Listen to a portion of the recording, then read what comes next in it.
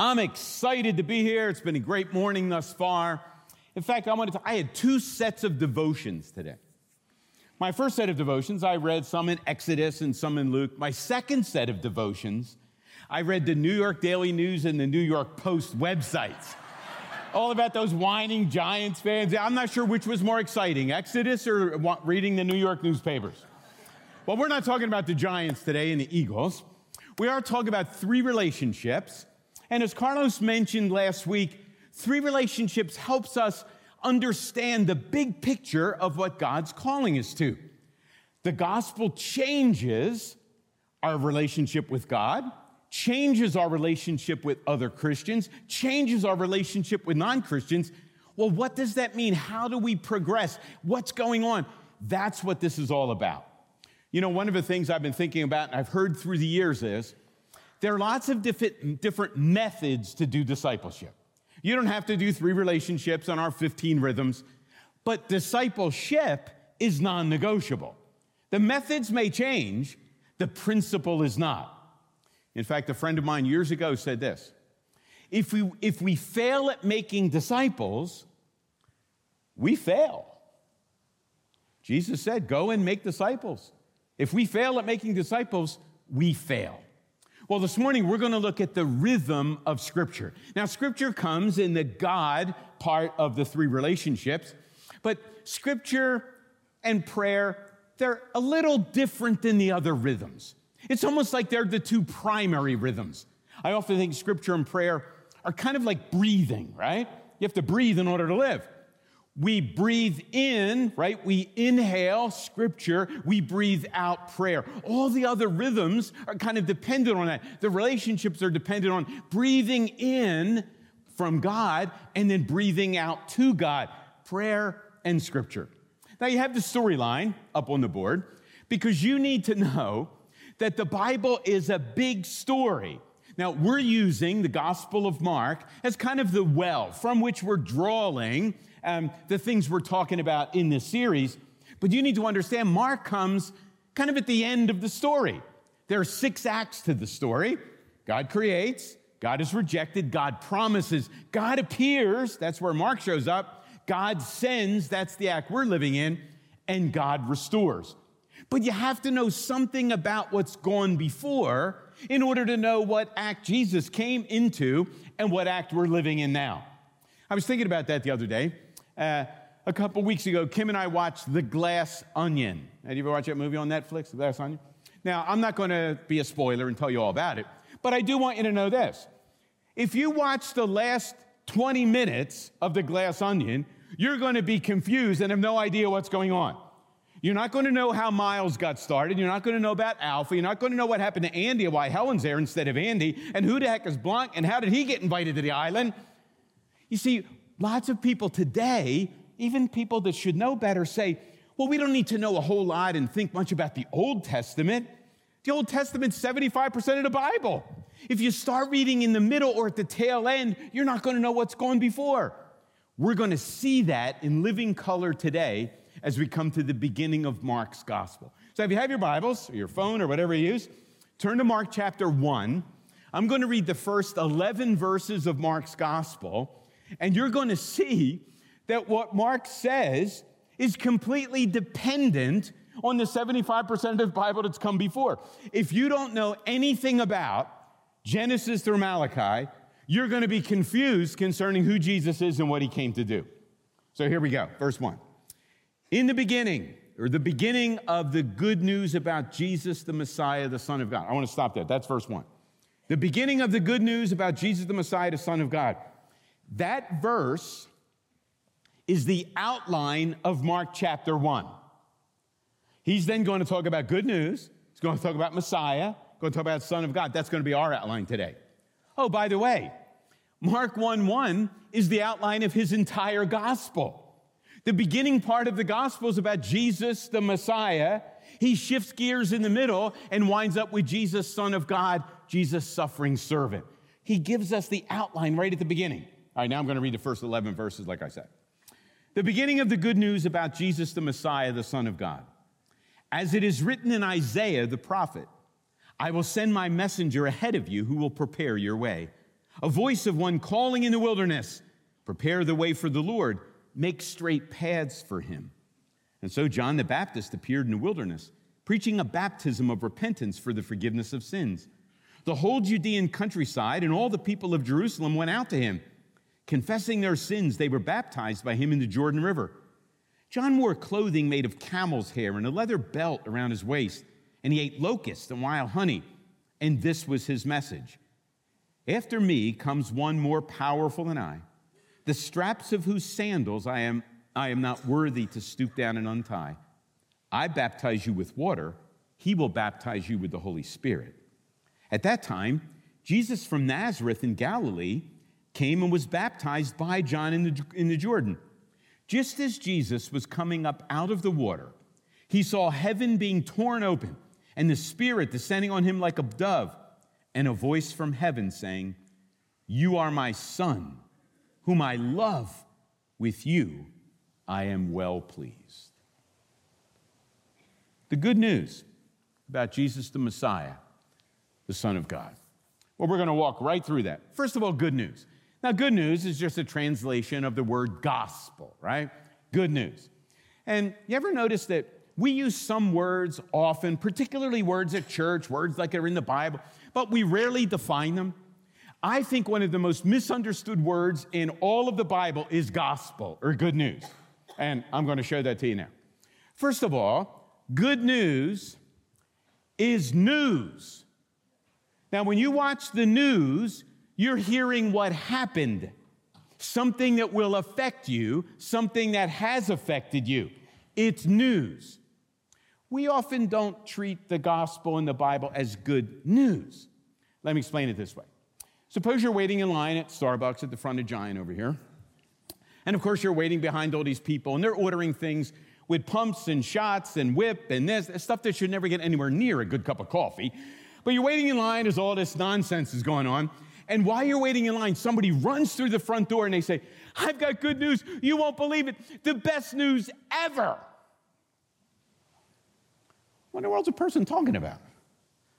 Well, you don't know yet. Maybe it's a father who just came from the hospital, and his daughter, who was near death, has suddenly been cured by a new experimental medication. The doctors have been working, and he's bursting through. Can't wait to share with everybody the good news. Or maybe it's somebody bursting through, doesn't think you know about the Eagles' win yesterday. And now he's talking about who we're going to play, the 49ers or the Cowgirls. We're not sure, right? And so, good. Now, whenever you have news, you have to know a couple of things. Number one, whenever there's news, there's a backstory. News never occurs in a vacuum. News always has a context. So, for example, maybe if the father's daughter was healed, maybe she's had this disease and she struggled with it for years. And maybe they were given no hope, and maybe she was only given a couple years to live. And you see, there's a whole backstory to that. And unless you know something about the backstory, you can't understand why this dad is so excited. Not just a backstory.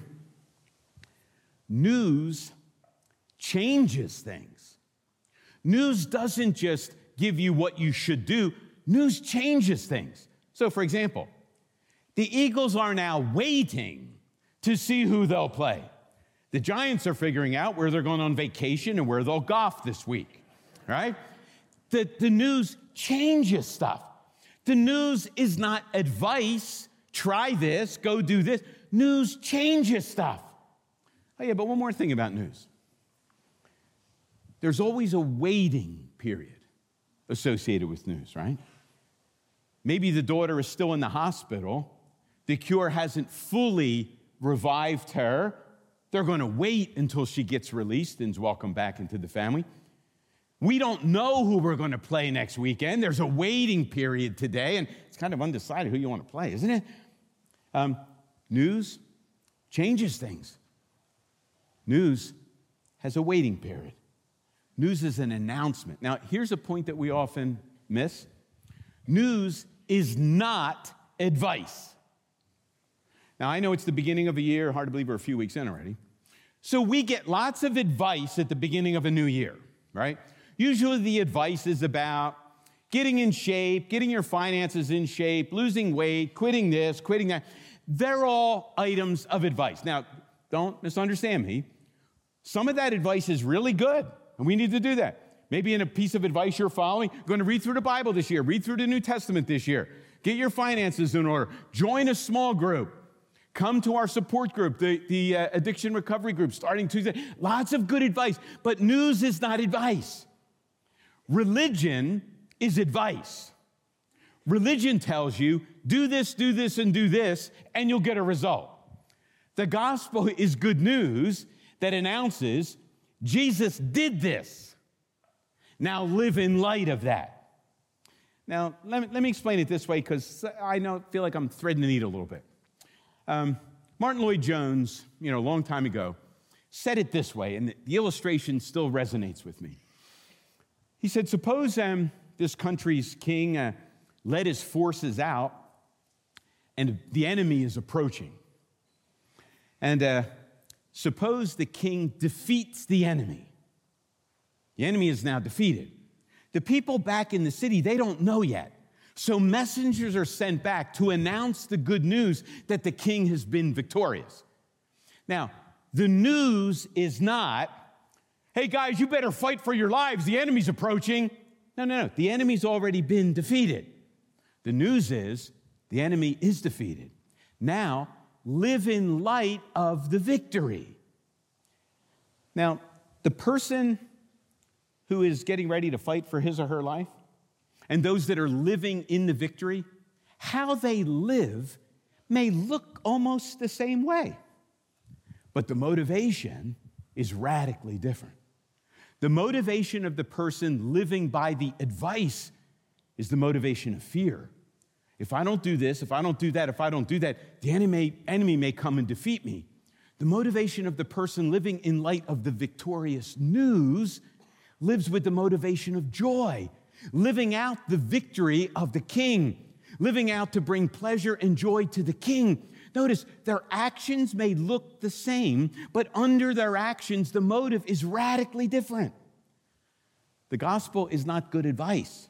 Do this, do this, do this, you get a good ending. The gospel is good news. Jesus has already won. Now live in light of that. Live out the values, the principles of the king. That's the news. That may seem like we're splitting hairs. That is a major discrepancy that we need to live on the good news side, not the good advice side. Well, the next thing that we see in these verses is that, let me point this out. Some people have asked, well, where's gospel in our three relationships? Well, let me tell it to you like this. The gospel is not one of the three circles. It's not the fourth circle. In fact, the gospel is kind of like, in my mind, the little yellow triangle in the middle. The gospel isn't one of the three or one additional three. The gospel is the center. The gospel empowers the three circles. The gospel is kind of like the axis around which and the three are energized by the gospel. The gospel is the root of what's going on. It's the center. It's not one of, it's the ultimate middle that drives and gives energy to all of them. All right, but let's talk about Messiah then. Messiah. What does Messiah mean? Well, Messiah is the Hebrew way of saying Christ, right? We're used to kind of the Greek translation, Christ. But here's what you have to understand. Christ is not Jesus' last name. Christ is who Jesus is, right? Christ, Messiah, means king. In the Old Testament, there were a few different roles, a few different individuals that would be anointed. The word Messiah and Christ mean anoint. Kings were anointed to be king. Remember, David gets anointed. Prophets were sometimes anointed. Priests were anointed.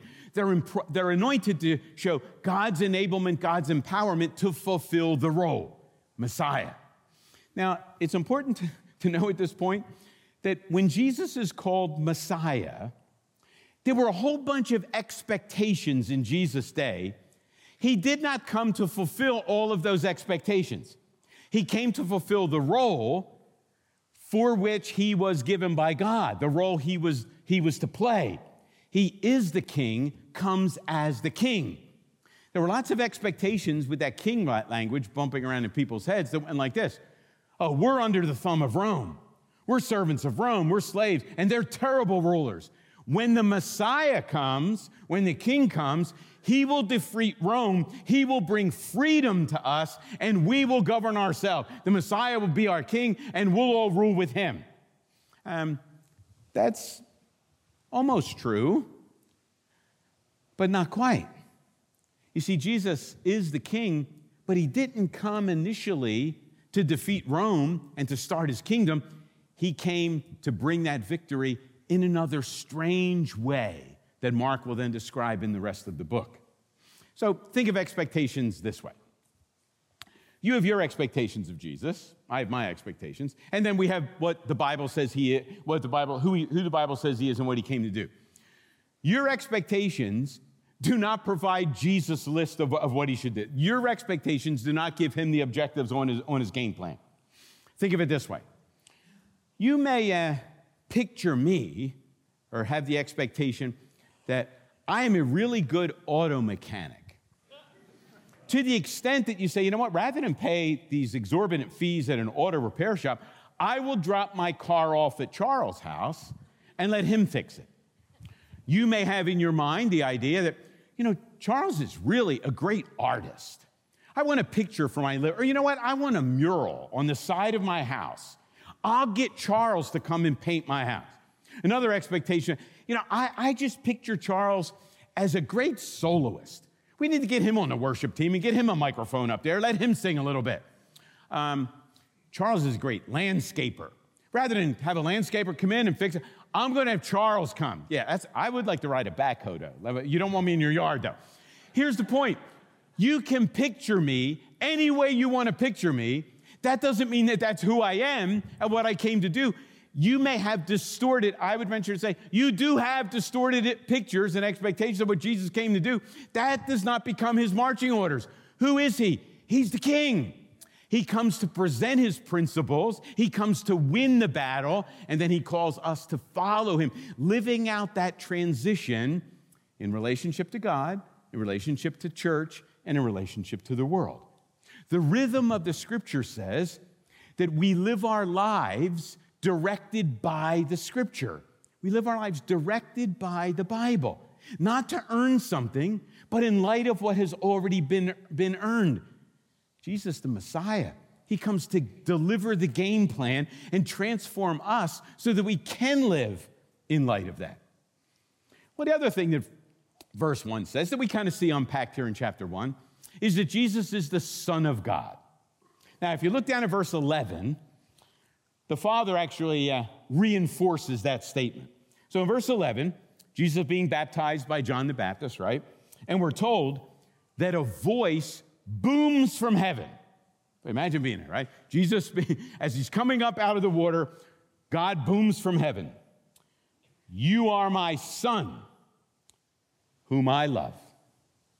With you, I am well pleased. Wow. Jesus needed that. And I would suspect over the next few years, he reflected on those words numerous times. I'm God's Son. He loves me. He delights in me. Jesus, the Son of God. Now, here's another example where you have to know something about the Scripture, something about the Bible that has come before. Messiah is an Old Testament deal, right? Messiah grows right out. If you don't know anything about Messiah anointed in the Old Testament, you're not going to understand who Jesus is. If you don't understand something about the Old Testament, you're not going to understand anything about Son of God, and you're not going to understand what happened in the river. Now, most of us don't know the Bible real well. Therefore, we don't understand that when God booms from heaven, you are my Son whom I love, with whom I'm well pleased. What he's doing is he's conflating two different verses from the Old Testament. He's not quoting one verse, right?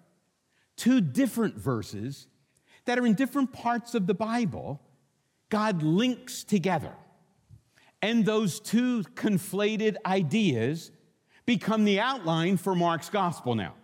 And I'm going to show you the two ideas because you may not know where they come from. Here's the first one.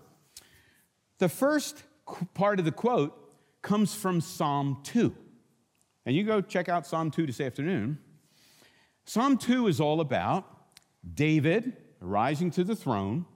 And as you read the psalm, you realize Psalm 2 is kind of spilling over the banks a little bit. And Psalm 2 is describing a son of David sometime in the future who will be the ultimate and perfect Son of God. David, as the king representing Israel, who was first called God's son, then David becomes the representative of Israel. He becomes God's son. And every king after that, to some degree, is kind of God's son. But the point of Psalm 2 is that someday, Messiah is coming. And when the Messiah comes, he will be God's perfect son. So let me read 2 verses from Psalm 2, and you'll see the first part of the quote that God says from heaven when Jesus is in the river. As for me, God speaking, I have set my king in Zion on my holy hill. I will tell of the decree. The Lord said to me, you are my son. Today I have begotten you. Today you begin the journey. There it is. You are my son. That's the first part of the quote, right from Psalm 2. This picture of Jesus as king, right? The Messiah piece. Well, where's the second half of the quote come from? There's no delighting in him there. Oh, yeah, you got to go to Isaiah 42 to find the second part of the quote. In Isaiah 42, the second part of Isaiah, that's not talking about Jesus as conquering king. That's talking about Jesus as suffering servant, right? That ends with Isaiah 53. The servant comes to take our sins. The servant comes, he's pierced for our transgressions. He's the one who pays our debt. The first of the servant songs in Isaiah is in 42, and here's how the first servant song begins. Here is my servant. No, not Davidic king. Here's my servant whom I uphold, my chosen one in whom I delight. Why in the world would God boom from heaven as Jesus is beginning his ministry? You are my son, Psalm 2, conquering victorious king, and in whom I delight, my servant, because God's saying, the way to this victory is not through a military army that defeats Rome. The way to this victory is through suffering and service. Right at the beginning. Now, here's the weird thing. You think the disciples would kind of get that? Who is most confused as you read through Mark? You check this out. We'll talk about it a little Wednesday night. You read through Mark. Who is the most confused as you read through the gospel? The disciples. They never have a clue. Why is this? Why is this? In fact, the climax of Mark's gospel is not when the light goes on for the disciples. Here's a really weird thing. The climax of Mark's gospel is when a Roman centurion at the cross looks up right after Jesus has died and he says, truly, he is the Son of God. Not on the lips of the disciples, on the lips of a Roman soldier. Why does Mark do that? Because the Jews had expectations. Conquering king, defeat enemies, right? You're just going to walk this path. Suffering servant and conquering king go together? Yeah, you bet they go together. And if you don't have to read Mark for that only, you read Matthew, Mark, Luke, and read the whole Bible. The victory comes through suffering service. Interesting how it works, isn't it? Right at the beginning, Mark's kind of laying it out. Well, what does sonship mean? We talked about Jesus as being the ultimate son. Well, does Jesus then go around, you read, you check it out. Does Jesus go around for the next few years saying to everybody, I've got a father-son relationship with God and you don't? No. What does he do? He spends the next 3 years going around saying, I have a father-son relationship with God, the King of the universe, and you can too. You can have that same relationship I have. It's through me. That's why I've come. I've come as the Messiah. I've come as the Son. I've come as the servant so that we can all have father-sons relationships with God. That kind of sounds like our role, doesn't it? What are we doing living out the three relationships? We're just reliving the story of Jesus as we're energized by the gospel, transformed by it. We live out that newness in those three relationships. Well, I want to end by looking at two things. Two things that sonship brings. Two things. Well, the first thing is intimacy. Intimacy. I was thinking about that last night because somebody kept texting my wife in the middle of the night. And I don't have my phone next to the bed. My phone was in the kitchen turned off. I said, I'm going to do a little poll. How many of you turn off your phones at night? Raise your hand. All right, about 9 of you. How many put your phone on silent at night? All right, put them down. How many of you answer spam calls in the middle of the night? How many of you answer text messages or pick up the phone if you don't know who's calling or if it's an acquaintance? All right, next question. If it's 2:30 in the morning and you get a text or a phone call from your child, how many of you pick up the phone? Yeah, funny how that works, isn't it? Spam calls? No. Turn off your phones, you're not, yeah. It's different when your kid calls, isn't it? It's different in the middle of the night, little ones, they come in and they say, Dad, I'm really thirsty. Could you get me something to drink from the refrigerator? Men, how do you respond if your wife asks you at 3 in the morning, I'm really thirsty. Would you go to the refrigerator and get me something to drink? We're not going to go there. Wives, you wouldn't do it either, right? Jesus is saying, I've got a father-son relationship with God. And you can too. I've got an intimate relationship with God. And you can too. It's not, no, I have it, you can't. It's I have it, and I'm preparing the same thing for you. And one other thing it brings safety, doesn't it? Now look, I know, humanly speaking, it's a pretty sobering day for kids to realize that their daddy and mommy really can't fix everything. Isn't it? Remember that day in your life when you finally realized, wait a minute, I can get in such a mess that dad can't get me out. Mom may not be able to kiss and make this boo-boo go away.